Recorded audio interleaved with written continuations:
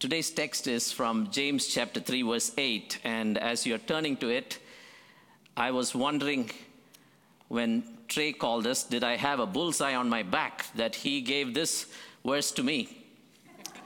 But perhaps the Lord knew what I needed. And so here we are at James chapter 3, verse 8, which we will read together. But no human being can tame the tongue. It is a restless evil full of deadly poison. Before we turn to the Word of God, let's turn to the God of the Word. Again, our Father and our God, let the words of our mouth and the meditation of our hearts be acceptable to you, our Lord, our rock, and our Redeemer. For Christ's sake, amen. I think Jesus singled out certain professions, Pharisees for one instance, but on the other hand, I think he singled out a particular group of individuals. And so when I come to this passage, I think he singled out people who belong to my fraternity. Physicians, heal thyself, he warned.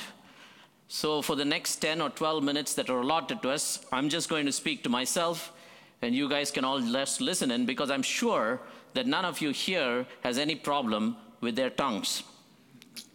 Now, back in 1986, when some of you were just a twinkle in your parents' eyes, I was entering a school and I had to write exams. And one of the exams you actually didn't write, you actually saw.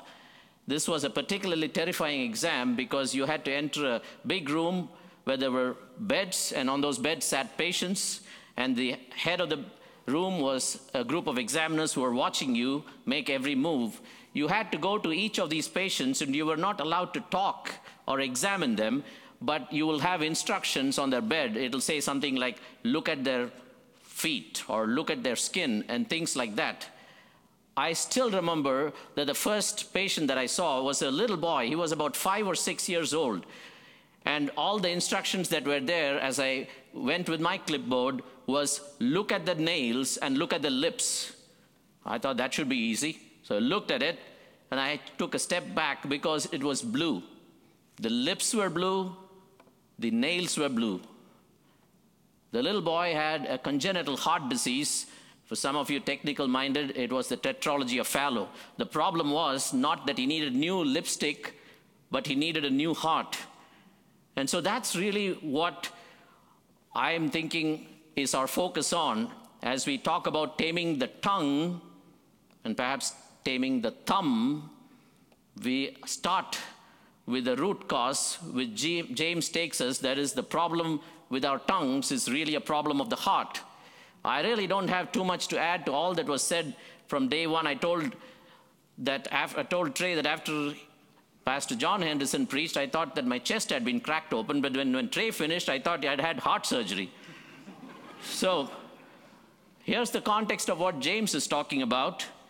James is talking about growth into Christ-likeness. He's using the word wisdom, and since Christ is the wisdom of God, it is growth into Christ-likeness. With birth must come growth. If there is no growth, maybe there was no new birth. And one of the marks of the new birth is that our heart is changed, but one of the marks of why our heart is changed and how our heart is changed is what we do with our tongues. Philip Brooks in an earlier generation put it very memorably.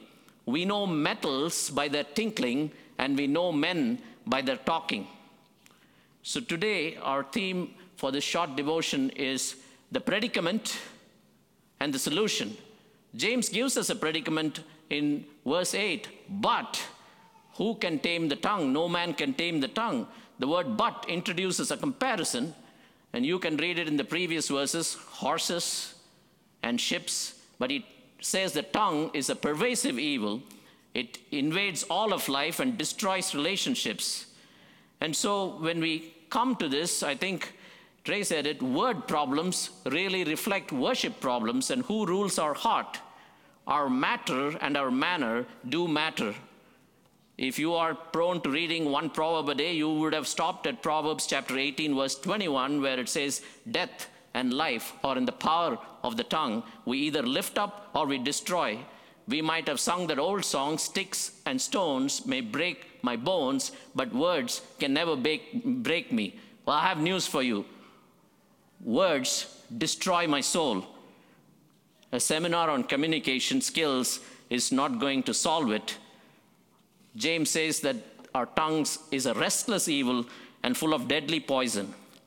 So the untamed tongue is now put out for all of us to see, the good, the bad, the ugly. There's no good in it. It's the bad and the ugly, and it gets uglier.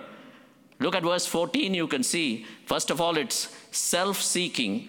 And Trey said that best, isn't it, today? The word that deceives is focused upon me, myself, and I. Only I have to drive along the road and somebody cuts me off and I say, how come you don't think about me as much as I think about me?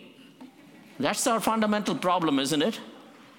It goes from bad to worse, jealousy, earthly, and sensual, and then he caps it all. It's demonic. No man can serve two masters, isn't it? We can try and ride two horses. I wouldn't advise it. You'll be in the ER soon. But we try to. So here is the word that deceives. It's demonic. You only have to look at that Old Testament incident of the Tower of Babel, where confusion resulted because of someone, a group of people saying, I don't need anybody about me. I don't need anybody to rule over me. Jesus said this best. After all, he was the best MD ever. He said, we will give an account for every word that we speak, and every tree is known by its fruit. I remember one of the first times we visited UBC, I think it was Trey speaking there. He's done a lot of heart surgery on me. I mean, God has through him. Trey said, you know what gossip is? It's speaking about someone behind their back what you would never speak to their face. We probably will dress it up and say, I'm only telling you this because you can pray about it. Slander and flattery, especially flattery, is talking to someone in front of their face what we would never tell behind their back. So these are unfortunately habit patterns that are belonging to the old heart. What is surprising is that we think when we have become Christians, we are going to be instantaneously glorified and sanctified and mummified. The knowledge of God is not an instantaneous download, so also I have news for you. Sanctification, the growth into Christ-likeness, is two things that we don't like. It's slow and it's never complete on this side. We don't have a fast drive-through lane for sanctification. So that some of our habit patterns of speaking come over when we come into the new life and we are caught by surprise. Here's Nathan Bingham. In today's internet age, he says this, if the pen was mightier than the sword, in today's age, pixels are nuclear weapons. Today, there is no greater threat to the peace, the purity, and the unity of the 21st century as much as a Christian with an internet connection and a keyboard. That is the predicament. So that's why James says, who can tame it? But thank God, the Bible is not like a bad doctor saying, you've got a problem and I can't solve it. The Bible has a greater solution because it is Christ in us. The first thing we do is we recognize it, and that is for what it is. I don't look at the check engine light which comes on my dashboard and say, can we please change that light? It points to a deeper problem, so we recognize for what it is. It is a heart transplant. If you want to know more, here's a shameless plug. Come to the ABF. Pastor John Henderson's been taking classes on the heart matters. But we don't stop at recognizing it and saying, well, you know, yeah, looking at a mirror and saying, yeah, I don't look too bad, and go on. We repent of it. We don't stop at recognizing it, repent of it, and like Newton, we say, I'm a great sinner, but Christ is a great Savior. It's one of the respectable sins that we tolerate, that we just let loose whatever we want, whenever we want, however we want. And when Jesus was on the cross, here is all the restless evil and all the deadly poison out there in the tongue. It shout on him, and what does Jesus say? Father, forgive them. The new heart that God gives is a gift of God's grace in forgiving us. And forgiveness is the hallmark of the forgiven. Isn't that a lovely word? Until we have to forgive someone. The new creation gives us in Christ a new heart with a new orientation. First of all, a new vertical orientation towards God and a new horizontal orientation towards our neighbor, which responds in love. Self-love is now being replaced by love for God and love for neighbor. Emmanuel was God incarnate, now comes, it is literally like he unzipped us and comes into our heart through the person and work of the Holy Spirit. And through his Spirit, he produced the fruit of the Spirit. And one of the fruit of the Spirit is self-control. And how we control our tongues is a mark of how we are growing in Christ. But the response that we are to do is not to broker grace. If principles could save us, then Jesus need not have come. The principles are there because they rest upon a person. When principles wander far from Christ, they are no more than a Boy Scout's manual. But we don't depend upon a principle, we depend upon Christ. And nevertheless, we are asked to be devoted and disciplined in how we deal with our tongue. So I want to say this again and again, because do this or do that will not change us. It's not brokering grace, it's not to broker grace, but it's to respond in grace.